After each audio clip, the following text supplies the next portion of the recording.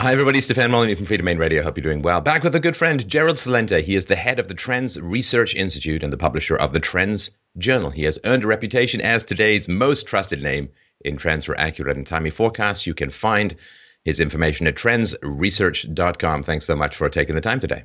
Oh, my pleasure. Thanks for having me on.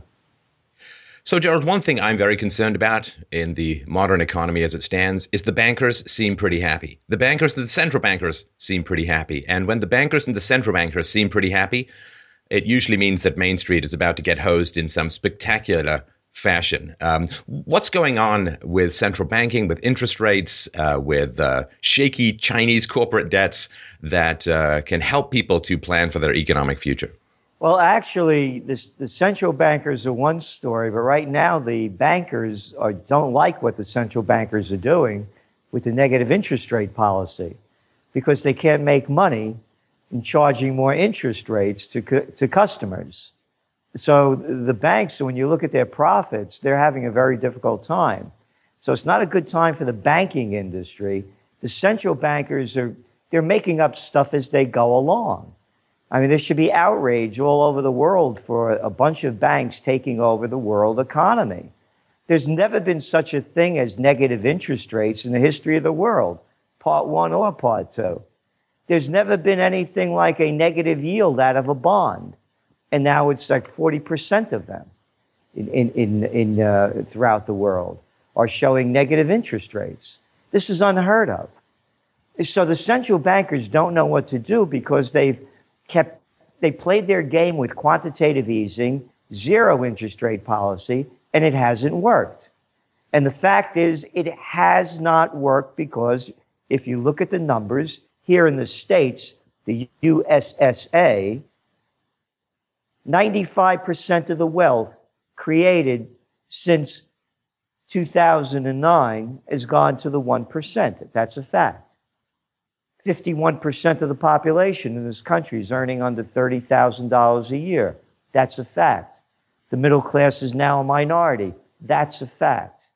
The gap between the rich and the poor is the widest in the United States of any of the developing nations, or developed nations, I should say. That's a fact. The gap between the rich and the poor is the highest it's been since the Gilded Age. These are facts. So the central banks, what they did was they enriched the filthy rich. So the bankers are on one end, but the big hedge funds, all those mergers and acquisitions, $60 billion in stock buybacks a month, juicing up their equity prices, that's who it's helped. But right now they're in trouble because you have a lot of banks now that are not in favor of negative interest rates because they can't make any money. And again, look at the banking indexes. They're way off. They're turning in lousy earnings. So it's reached a point, and it's the cover of our Trends Journal this month, and that is that the central banks have lit the fuse of a global economic time bomb.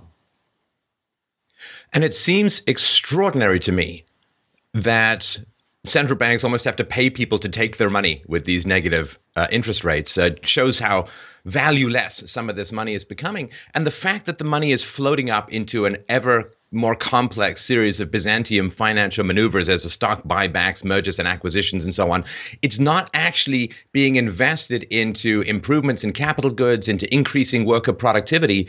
So it doesn't seem to be building the foundation for future prosperity, but rather threatening it. Well, again, look at the numbers and who are the richest.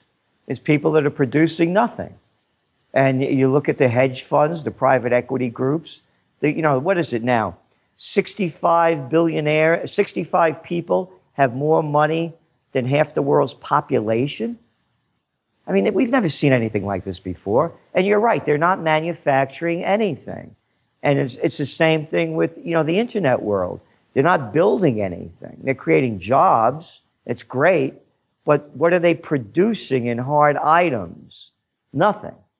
And so when you look at the wealth factor and the rest of the world, again, it's turned into slavelandia. We've never had this kind of a gap between rich and poor ever in modern history. It's a neo-feudal society, not only to the point of earnings, but to the point of laws. Look at all the Wall Street white shoe boy gang.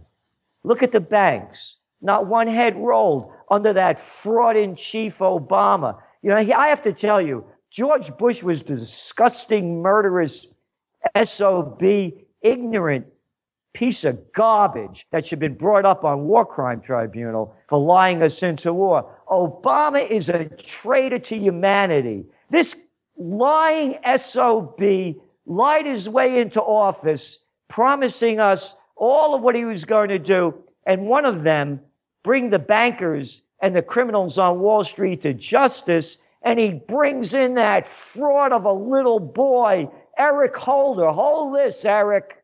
Yeah, the guy that was the attorney general that now went back to the white shoe boy firm and is holding $30,000, $40,000, $50,000 dinners of meetings for Hillary Clinton. So nobody's head. This is a neo-feudal society. They have 6 banks convicted of felonies. Not one head rolls. So we're talking about the gap between the rich and the poor. It goes beyond just living. You better don't have more than 2 drinks when you get in that car. Look what they do with the TSA. Feeling people up, little kids. God, stop the crap. This reminds me like when I was a kid in school and they used to have to tell us to hide under the desks. We'd have an air raid drill. Yeah, like a bomb, an atom bomb would go off. And because you're under the desk, you're going to be saved. And then when you got older, they put you up against the wall and your hands behind your head. These are the same jerks, the same stupid people that are doing TSA, made up that kind of crap. So what I'm saying is there's different laws for we the little people. You think the hedge fund people and the politicians are flying, like we do? They got their private jets. So this whole banking system has created a neo-feudal society, and they want to do everything, and they are doing everything to keep people in check. Well, as you pointed out in the recent Trends Journal, Draghi, which is a perfectly malevolent name for the head of the European Central Bank. So the German critics are saying, look, negative interest rate policies, they hurt people who are saving money. Now, you don't want to hurt people who are saving money because they're allowing for the accumulation of capital that allows for expansion of the economy. It hurts people on fixed income. It hurts pensioners. It's harmful to the small banks because they rely, of course, on interest rates for profits. Life insurance companies, they guarantee minimum returns on investment. All of these people are being royally flogged by these negative interest rates. And Draghi said, we have a mandate to preserve price stability for the whole of the Eurozone, not only for Germany. We obey the law, not the politicians, because we are independent as stated by the law that they wrote. The politicians are even somewhat theoretically accountable to the people, but these people are making up their own rules, and then we wonder why they keep winning the game. Well, what did I write in there? What was my line? I don't know if you could say it on the radio, on your broadcast. You can. Yeah. I said, who made up this bullshit? What is this, the 13th commandment? They're abiding by the law. When Moses came down, he dropped one of the commandments? I mean, they're making this crap up, and they do it with this level of arrogance. And you know what really gets me? There's not a man among them. You go face to face with one of these little boys and call them out. They won't know whether to pee or poop.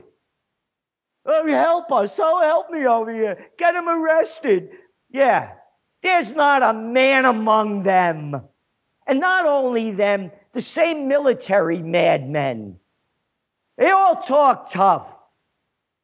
And they're destroying the world, and the people don't have the courage to rise up against it. Instead, they argue, whose jerk is better than the other jerk? My low life isn't as bad as your low life. It used to be a lesser of 2 evils that they used to elect. Now it's the bigger of 2 wankers. Draghi also pointed out, he said, with rare exceptions, monetary policy has been the only policy in the last 4 years to support growth. Now, that is a pretty terrifying statement, and fairly honest. But basically, they're saying that massive government bond buybacks, the injection of made-up monopoly money into a pseudo-economy, is the only thing that has even propped up the pretense of growth, which is like saying, well, I'm a Coke addict, and Coke is the only thing that's maintained any shred of happiness in me for the last 4 years. Well, what does that say about the state of Western economies? That's why we're bullish on gold and have been.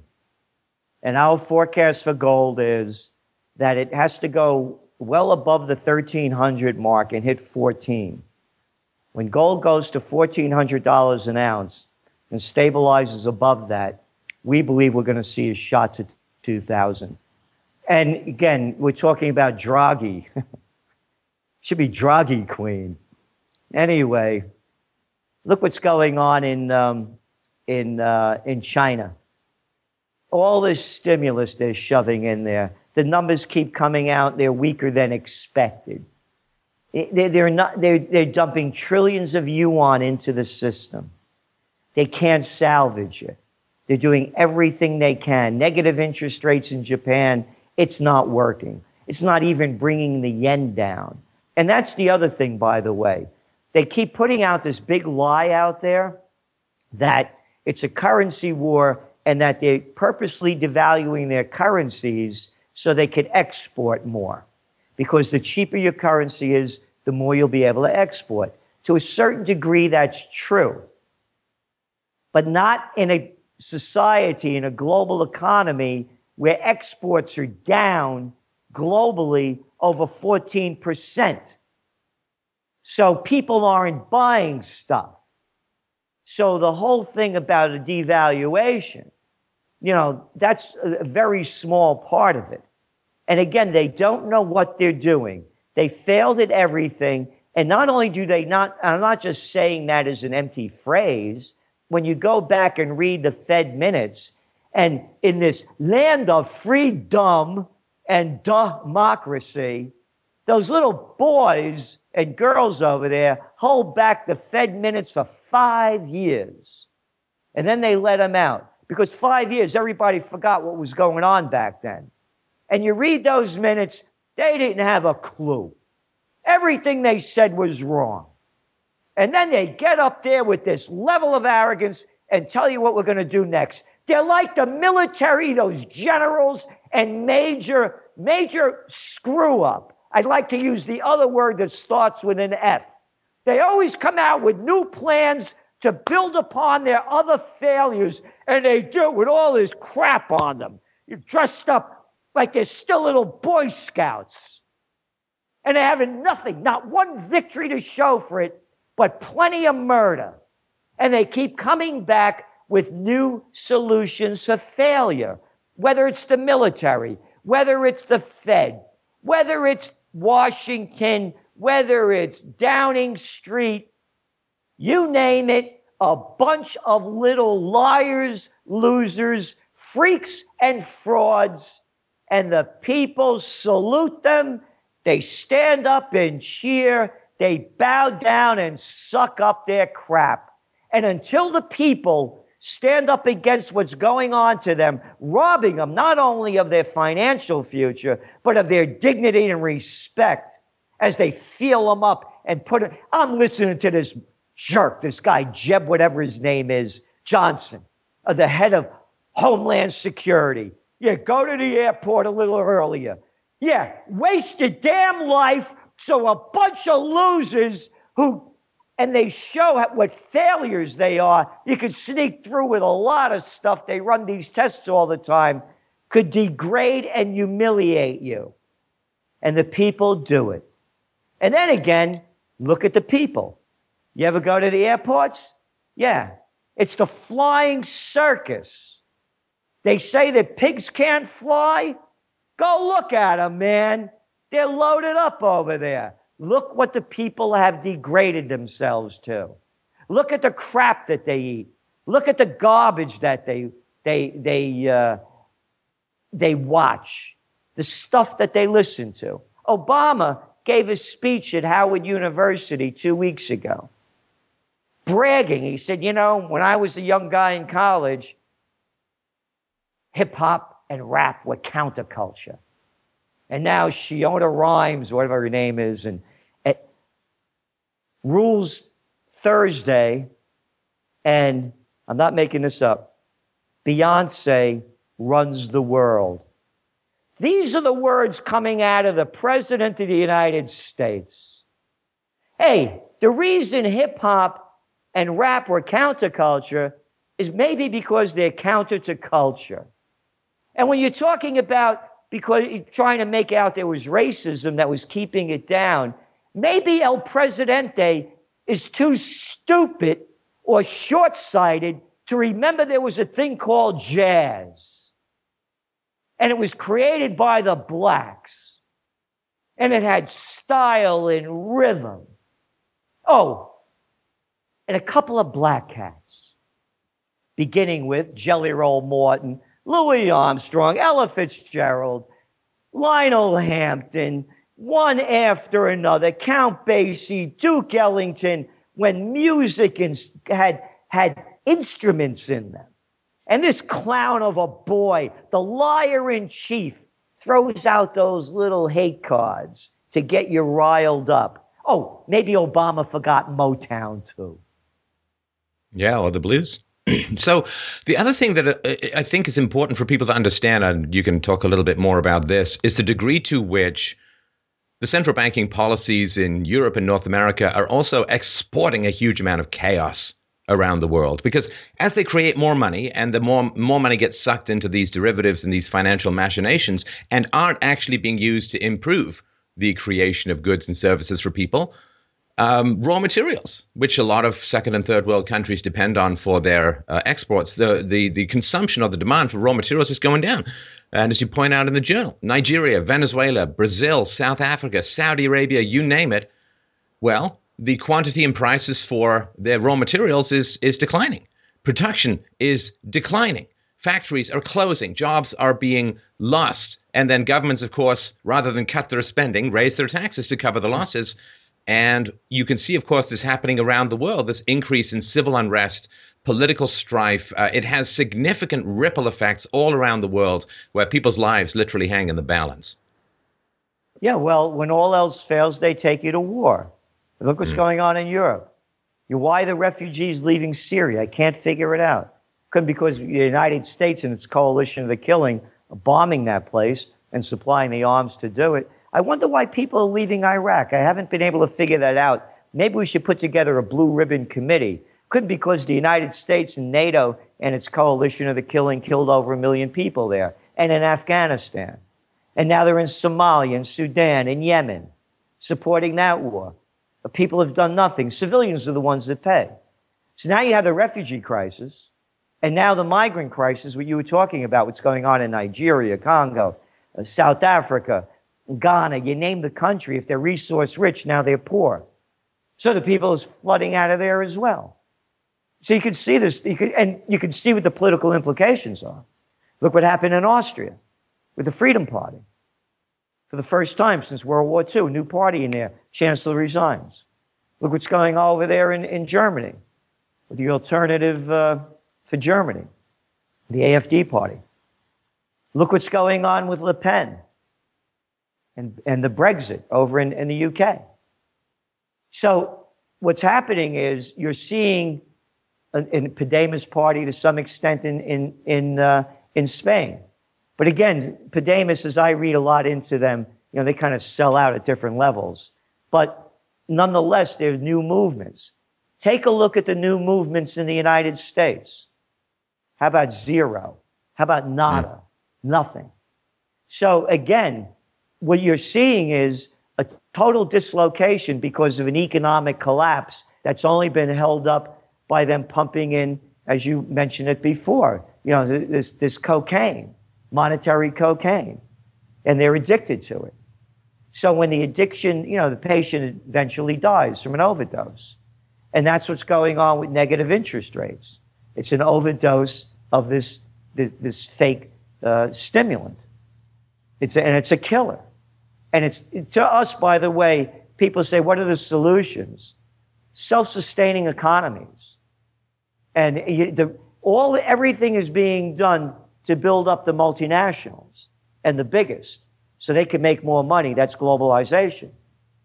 We're a country here in the States, what, 315, 320 million people? I mean, we have enough here to take care of ourselves. We can't make our own shirts, shoes, computers. We're too stupid. We should be trading with ourselves. And that's why, by the way, you're seeing Russia not having the type of internal turmoil. And now people are going to say, oh, that's because they put down the unrest. Yeah, like they don't do it over here. You go try protesting like they arrested all those people in Washington that didn't make the news. No, one of the reasons it's happening in Russia is because they're reacting to the sanctions that were put upon them by Obama and the flunkies following him, and they're becoming more self-sustaining. So it's not only buying local, it's building nationally. It's a pride in heritage and a support of your country. So if neighbors are trading with neighbors, doing business with each other, that's the only way out. But they keep bringing the big lie of globalization so the DuPonts could merge with the Dows, and this one could merge with that one and put everybody else out of business. When you have a self-sustaining economy, then you have more localized businesses and regional businesses. So to us, that's the way out. Well, I'm going to push back a little when you say there's not a big, strong movement in the U.S. Certainly, it remains confined within the bichromatic rainbow of the traditional Democrat-Republican Party structure. But given the people who are floating up as a result of a pretty strong horror at the existing system, on the Democrats, you've got Bernie Sanders, who remains, dazed and staggered, but still in the race. And on the Republican side, of course, Donald Trump. I think there is a lot of frustration. Now, there's no particular room for a new party to grow, given the way that American political laws work. But I think there is a lot of frustration, and people are turning to non-traditional candidates, even within the United States. Yes, they're turning to non-traditional candidates, but there's not a movement. And there can be a third party. One of the ways I made my name was one of my books called Trend Tracking, far better than Megatrends, Time Magazine, back in the 80s. And I predicted a new third party. And for some reason, I mentioned Ross Perot's name. Ross Perot had a real shot at it. People forgot, though, what happened. He dropped out of the race all summer long. Reason he dropped out, he said, was because of his daughter's wedding. It became a whole fiasco. But he still got nearly 20% of the votes, even by a major screw-up. No, you're right, there's the frustration there. But there's not a solidified movement in a new direction. And that's where the failure, as I see it, is. Now, I think as you do, from a fairly libertarian background. And one of the things that I was always taught was, tariffs are monstrously bad. Now, I've been looking a little bit more into this. I wanted to get your thoughts on it, Gerald, that if you can replace income taxes with tariffs, and if your overall tax burden can be lower, but if you can displace some income tax into tariffs, it's not that terrible an argument in some ways, in that tariffs remain optional, in that you can avoid the foreign goods, whereas the income tax remains, to most people, largely non-optional. What do you think of the proposal? Since you talk about sort of raising domestic demand, what do you think about tariffs and their relationship to a self-sustainable economy? Absolutely. You go back, put in place what worked before. Before Bill Clinton put NAFTA in, put back what was there before. Before the World Trade Organization, put back what was there before. I'm not a label on anything. I don't call myself I guess if I were to categorize myself, I call it a progressive libertarian, because I believe in laws. You have stop signs and red lights, And so to me, put back in place the Sherman Antitrust Act, the Robinson-Patman Act, the Clayton Antitrust Act. So the bigs didn't gobble up everything. So again, and I agree with the tariffs, of course. You're using slave labor, dumping your product in here and pulling out your money. And get lost, go back home. We have a country to take care of. And I don't agree with it. Federal income tax is a sham. Another, my 6 words that killed America: Harvard, Princeton, Yale, bullets, bombs, and banks. Every one of these clowns are all Harvard, Princeton, Yale flunkies. They're a club. And the lowest of the low lives, well, I shouldn't say that, among the lowest of the low lives was Woodrow Wilson, president of Princeton. Gets elected on the promise he's not going to bring us into World War I, the most unnecessary war other than the other wars that followed. Lies his way into office again, and then gives us the federal income tax and the Federal Reserve. And of course, the income taxes help to pay for the war machine. So we don't need this income tax because all it's doing is putting a federal government to watch over all of us so they can keep us in place. So, I agree with you. We need tariffs. We need to go back to what worked before. If your life was going on better and then you changed it in decline, wouldn't you want to think back and say, hey, when was I doing better? What was I doing different? So everything's there. You don't need a Dodd-Frank bill. Just put back Glass-Steagall that Bill Clinton killed. I mean, Canada didn't have those things and didn't go through the same thing. I think that the major issue, and this is where the sort of blood-soaked fiat currency analogy really needs to be sort of pounded into people's heads, the degree to which the welfare state, which creates this sycophantic dependence on government, and people on welfare will almost always vote for more government because that's the source of their revenue. The welfare state and the warfare state together can't be co-joined without the illusion of debt and fiat currency. I mean, if you have some sort of limited currency, whether it's gold-backed or commodity basket-backed, you just can't create stuff out of thin air. And I don't think it's any accident that in the 60s, when America wanted to pursue both the welfare state and the war in Vietnam, that led to the final decoupling of gold and dollars under Nixon. The degree to which evil becomes invisible because it's funded through money printing and debt is one of the things that is hard for people to see, because when it manifests itself, it's usually at such a late stage of disaster that it seems almost irreversible. You nailed it. I agree with you 100%.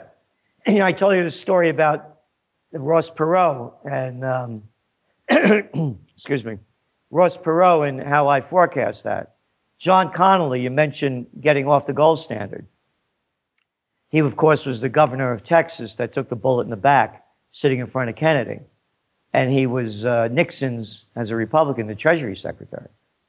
I have a photograph of me and John Connolly, and in front of the book depository with him and his wife. He wanted to see me to find out, wanted to meet me, how I knew about that there'd be a new third party 2 weeks before the election in 1992. I write about this in the Trends journals in the past. And as we're walking back into the Anatole Hotel, he said to me, remember, this is their first time back since the assassination. I have the photo of the, Ryan, would you get that photo over there on the wall over there? We're walking back into the Anatole Hotel, and he said to me, Gerald, he said, I love your book, Trend Tracking. He said, it's a fine piece of work, and I know your heart's in the right place. He said, but you don't have a clue what's going on, and neither do the American people, because if they did, there'd be a revolution in this country. Now, this is going back to 1992, and this is the guy that was the Treasury Secretary that took us off the gold standard. Ryan, it's all the way on the right over there. Over to the right. All the way against the wall over here to the right. Go ahead. Anyway, the corruption is endemic. It's been going on a long time. So remember, this is their first time back since the assassination. And he's telling me how corrupt everything is. And here's the guy that deregulated, that was partially responsible for taking us off the gold standard. Right. When the economy gets bad for the average person, there's usually been strong indicators ahead of time, particularly, business real estate, business-to-business markets, and so on. And that's something that I kind of want to raise people's awareness of. I'm just going to quote from the Trends Journal here. You wrote, on the commercial side, sales of offices, apartments, blocks Hotels and other commercial buildings registered their sharpest fall since the panic of '08, plummeting 46% in February, according to Real Capital Analytics. What movements, what dominoes are going on in the business-to-business or business real estate market that people really, really need to get their eyeballs on? Well, in the hot areas, they've been way overbuilt. So whether it's in a Toronto or Montreal or a Calgary or New York or New York City or San Francisco, London, the hot spots around the world are overdeveloped. And there's going to be a big pullback. Does that mean it's going to stay down forever? No. But the people that bought at the top are going to get hit at the bottom because they're going to lose jobs. And that's when it starts unraveling big time, when the jobs start going. So first the real estate collapses, and then the jobs go after that. And that brings the markets down even more. So I would suggest it's a very cautious time to invest in real estate because I believe we've peaked and we're going down from here. There will be still hot spots. And that doesn't mean the hot spots are going to turn ice cold, but they're going to cool down. And so I believe it's really a time. And again, here in New York City, the things are flat. The market's flattened out. There's no question about it. And again, who could afford it? Who could afford $1.5 million for an apartment that used to cost, and I'm not exaggerating, $85,000 20 years ago. So it didn't increase that much in value because of the real value of it. It's supply and demand. And now that demand is going to go down for another reason as well. Where's all this hot money flowing out of? It's coming out of China, out of Russia, out of the Arab nations, going into these bigger cities. That's going to slow down as well as we are in the commodity crisis. And again, oil prices are going up temporarily, but it's because there's supply, there's breakdowns in systems, whether it's in Nigeria, Venezuela, what happened in Canada. So this is only temporary. But on the longer term, oil prices are going to continue to stay low until demand picks up. And demand's not going to pick up until the global economy picks up. And there's nothing to pick up the global economy. So the real estate sector, as we see it, in the higher end particularly, is going to crash first. And the fish rots in the head down. So as the top goes, everything else falls out from under it.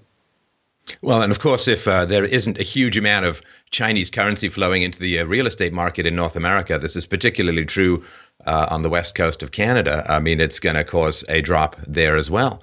And I think what people need to understand about the economy is that it's barely hanging on while debt is exploding.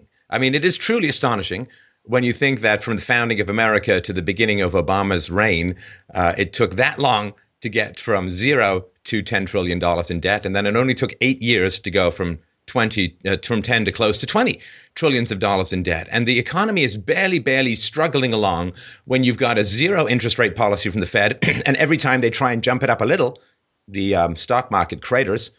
The too big to fail bank bailouts, $700 billion pumped into banks in the Troubled Asset Relief Program. Barack Obama has dumped almost $1 trillion in this American Recovery and Reinvestment Act. So it's sort of like you have to get, when you're blowing into a balloon and it doesn't inflate, it's because there are so many holes in it, you're just breathing into air. Another point, you're right. Now what you're hearing from these experts is now, that was all mostly monetary stimulus. Now we need more fiscal stimulus. Let's get those jobs growing again so they can give their buddies money to build junk. Look at the subway system in the nation's capital. The damn thing was only built in 1976 and it's falling apart. So the country's turned to crap. And so now what they're saying is now more fiscal stimulus. Again, more tax on the people, more robbing us of our future, more money for the elite. Let's continue our world tour and drop off in the eternal zombie economy of Japan. Japan, what is it now, in its third decade since its original crash, where it's attempted to use quantitative easing to try and get its economy back and starting, and recently Japanese executive confirmed that the bank's quantitative and qualitative monetary easing with a negative interest rate policy would continue in combination with continued large-scale purchases of Japanese government bonds. This kind of dealing of the wild cocaine of fiat currency into an economy that has now, for I guess 2 or 3 decades, maintained this really anemic, limping pace, and people's lives are put on hold. Japan's birth rate is one of the lowest in the world, and you have an aging population. This demographic time bomb, which I think has been facilitated by this easy money policies and low interest rates, seems to be almost like a sword of Damocles that doesn't just hang over this economic quarter or the next recession, but over the fundamental viability and sustainability of entire cultures. You're right. There's nothing to add. They don't know what they're doing. They've tried everything and it's not working. Abenomics, when they begin that, 2012, trillions of yen pumped into the system, hasn't done anything. Still in recession, I believe. If they're not, they're floating in and out of it. Oh, and then the other thing is, too, where do a lot of Japan's exports go to? A place called China. Hey, how about that place, South Korea? Where their exports go to? Oh, China. How about most of Asia? Yeah, they go into China. Oh, and China's exports are down, huh? Imports are down. And exports, actually. But imports are down like what? Over 20% on average. So now you have these countries that rely on China to buy stuff, and they're not buying it. And then again, you have a global slowdown. So again, and then now let's go back to what I was saying before about these arrogant military morons. Military morons. I don't salute the troops. It ain't my trip. You want to go join and fight? Go. I'm not for it. That's why I held Occupy Peace. Now the military morons and El Presidente. And by the way, I'm sick of this guy talking down to us and calling us folks all the time. Folk you. I've had it with this. No, I'm with you on that one. It's a horrible phrase. Yeah, it's to talk down to you. Yeah. To make you look like a little do I need a little piece of straw coming out of my mouth folks, do? Hey, folks. Anyway, how about that pivot to Asia? We're talking about Japan. How about Japan just changing its constitution because they were never supposed to, after World War II, become involved in foreign aggression? They changed their constitution. Now the pivot to Asia. Every week, you saw what happened. The United States just sent a destroyer within 12 miles of one of those Chinese islands. And Chinese have no right to that island. Some jerk over here, Ashhole Carter, the Secretary of Defense, another little boy. Can you imagine that guy in a fight? Could you imagine Ashhole in a fight? And he talks tough, our Defense Secretary. He couldn't defend himself. Maybe against Bruce Jenner he could, possibly, but we should put that on pay-per-view. It'd be a big one. Now the United States sends ships right into the Chinas within a 12-mile limit. The United States now putting bases back in the Philippines. Go back to Japan. You can see the war aggression building. When all else fails, they take you to war. And that's what they're doing. Look at the United States with the fleets now in the Baltic Sea. And then the American press comes out and said, a Russian plane did barrel rolls within 50 feet of an American destroyer or whatever the ship was. Where was the ship? 40 miles off the coast of a naval base? A Russian naval base? What if a Russian fleet was 40 miles off Virginia? Newport News over there, Newport Beach. You think they'd be applauding that the Russian fleet is out there? They'd probably bomb the damn thing. So you can see America's aggression with this passive, aggressive war hawk, Obama. And now he's going around a legacy. Who gives a crap when you're dead? The legacy. It only counts when you're alive. How about that war in Libya? How about bringing troops back in the ground in Syria and Iraq? How about ending the war in Afghanistan that he lied, never did? And now it's to pivot to Asia. They just put missile defense systems in Romania. Now they're putting them into Poland. You can see where it's going. Neocons, they're con men. And Obama's one of them, and he plays it in a different suit. He has the suit of arrogance. There's an old saying that science is founded upon skepticism of the legitimacy of authority. In other words, don't let people tell you the way the world runs. Experiment and find out for yourself. And I think all freedom must be based upon skepticism of the wisdom of the rulers, because the 20th century is this big picture monstrosity of, we're going to fight to make the world safe for democracy, says the First World War. And what results is communism taking over a third of the world and causing the deaths of over 100 million people. And don't worry, we're going to have peace in our time, says Chamberlain in the 1930s. And then you end up with a war that kills 60 to 70 million people. And then America's hegemony is going to create peace and stability throughout the world. And then we're going to go into these Middle Eastern countries and we're going to export democracy and we're going to overthrow their rulers and we're going to set their people free. And instead of making the Middle East even remotely stable, all they've done is destroyed the Middle East and now are in the process of destabilizing Europe. At some point, dear God, can we ever, at some point, recognize that these people not only don't know what they're doing, but may in fact be unholy sadists intent on undoing all of the civilizing aspects of the last few thousand years in the world? They're megalomaniacs. They're psychopaths and sociopaths. Listen to their words and watch their actions. They should be in mental institutions. Instead, they're running the world. And again, we're doing what we can. That's why we launched Occupy Peace here in Colonial Kingston last September. We had Ralph Nader, Cindy Sheehan, Dr. Robert Thurman, Gary Null. And we have this isn't, about oming and praying for peace. This is about an action plan for peace, to honor the founding fathers, beginning with Washington. A real commander-in-chief, not these little boys that shoot pool, play basketball, drive pickup trucks, and love to play golf. This is a guy that fought, a warrior. His farewell address, no foreign entanglements. And the world was at war big time back then. And again, look at Eisenhower, a real man, a general, 5-star general, supreme commander of the Allied forces. His farewell address, that the military-industrial complex is robbing the nation of the genius of the scientists, the sweat of the laborers, and the future of the children. So real men don't want real war. Only sick people do. And people, they don't send their kids to go fight. They don't fight. There's not a warrior among them. Oh, I got one. I forgot. Halan. No, maybe Cameron. Yeah. Look at it. Well, look at it. Yeah, when Cameron is not sticking his penis in a dead pig's mouth, right?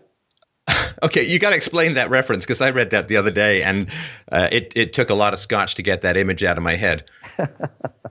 Well, when he was, in those elite schools that they go to, those Etons and Oxford. Oxford, yeah. At their fraternity. That's part of what they do. They do all these weird things. And one of them was to stick his penis in a dead pig's mouth. I wonder who had sex with the pig. Look at them. I wonder if that's going to end up on a stamp in England, just that picture, if anybody ever used it anymore. The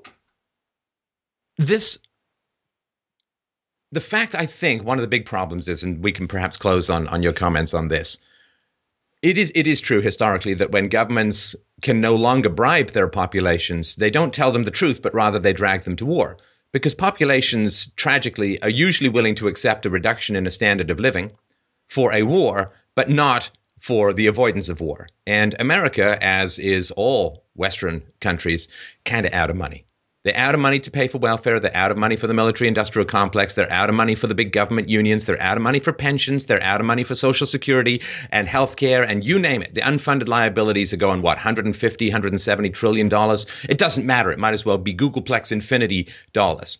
So they're out of money, and unless there's a politician who's going to come along and say to people, look, we lied to you and you were greedy. We're kind of both at fault. We're out of money. We need to restructure and it's going to be tough. And now the restructuring could be done in 6 to 12 months. The market is incredibly flexible at fixing problems. And as I've mentioned on this show before, there was a stock market crash in 1920 that was even worse than the stock market crash in 1929, but rather than it resulting in 13 years of depression culminating in a worldwide war, the stock market crash of 1920 resolved within 10 to 18 months because they just let the market take its course. We are 6 to 12 months away from a sustainable restructuring of the economy, but it would require not only that there's a politician out there willing to tell the truth to the Western populations, but also Western populations that might even be remotely inclined to listen. Well, again, they boost up the markets because the big guys don't want to lose, so we have to bail them out. And on the the overall issue of the economy, it has to take its natural course. But going back to what you were saying about the war, when all else fails, they take you to war. And you were mentioning World War One. I mean, look at the French. What is it? Sykes-Picot, the French and the English, carving up the Ottoman Empire, inventing countries that never existed before, and putting in dictators to rule them. Oh, we got the king of Saudi Arabia. Oh, yeah. A princess kissed a frog, and the frog became a king? I mean, come on. They're dictatorships. And Sykes-Picot, they invented these countries. And then the bombings and the ruination and the destruction continues. Just different people with different names in different places. So to me, what no one wants to talk about is peace. And with peace comes prosperity. But more than that, it also brings about creating beauty and joy. You go back, I was mentioning jazz earlier on. The hottest, happiest music that this country's ever known was swing time. And then you look at the developments of the Art Deco. It was during a period of peace. And now you listen to what's going on now. And listen to the lyrics, listen to the music, listen to the beat. There is none. It's one beat.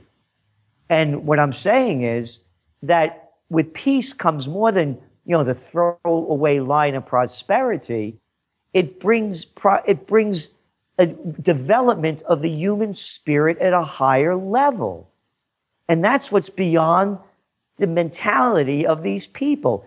I mean, I look, Hillary Clinton's addicted to Diet Coke?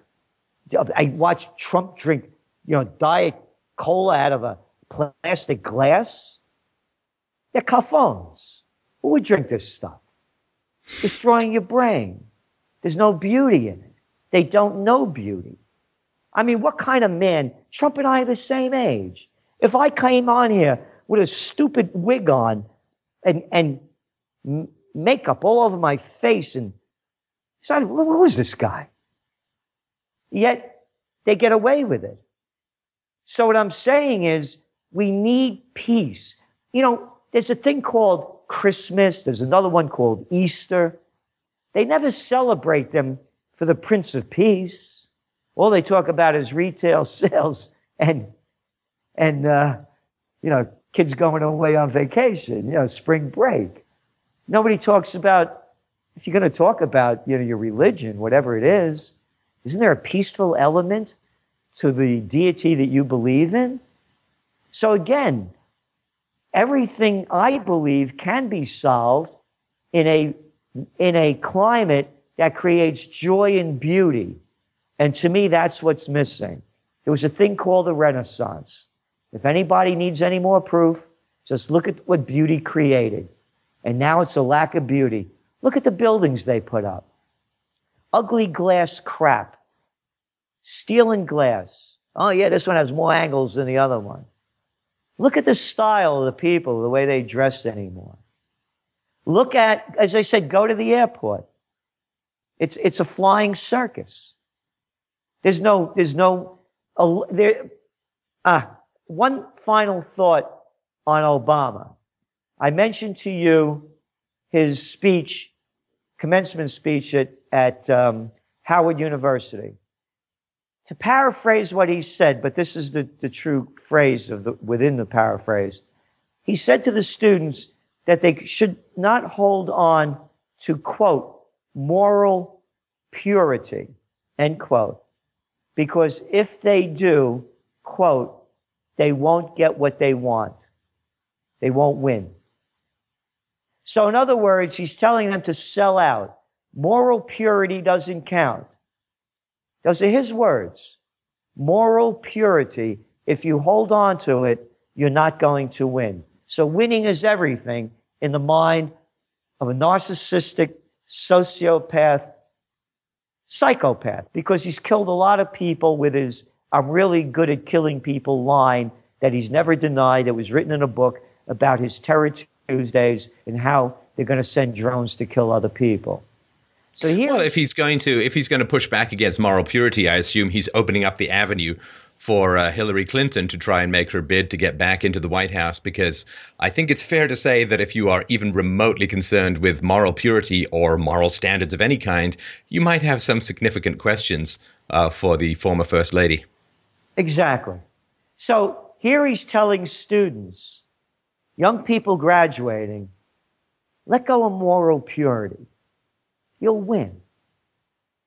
So what I'm saying to you, and going back and summarizing everything we said, the only way I see positive change here is, art is the way of finding, to me, and again, our motto is think for yourself.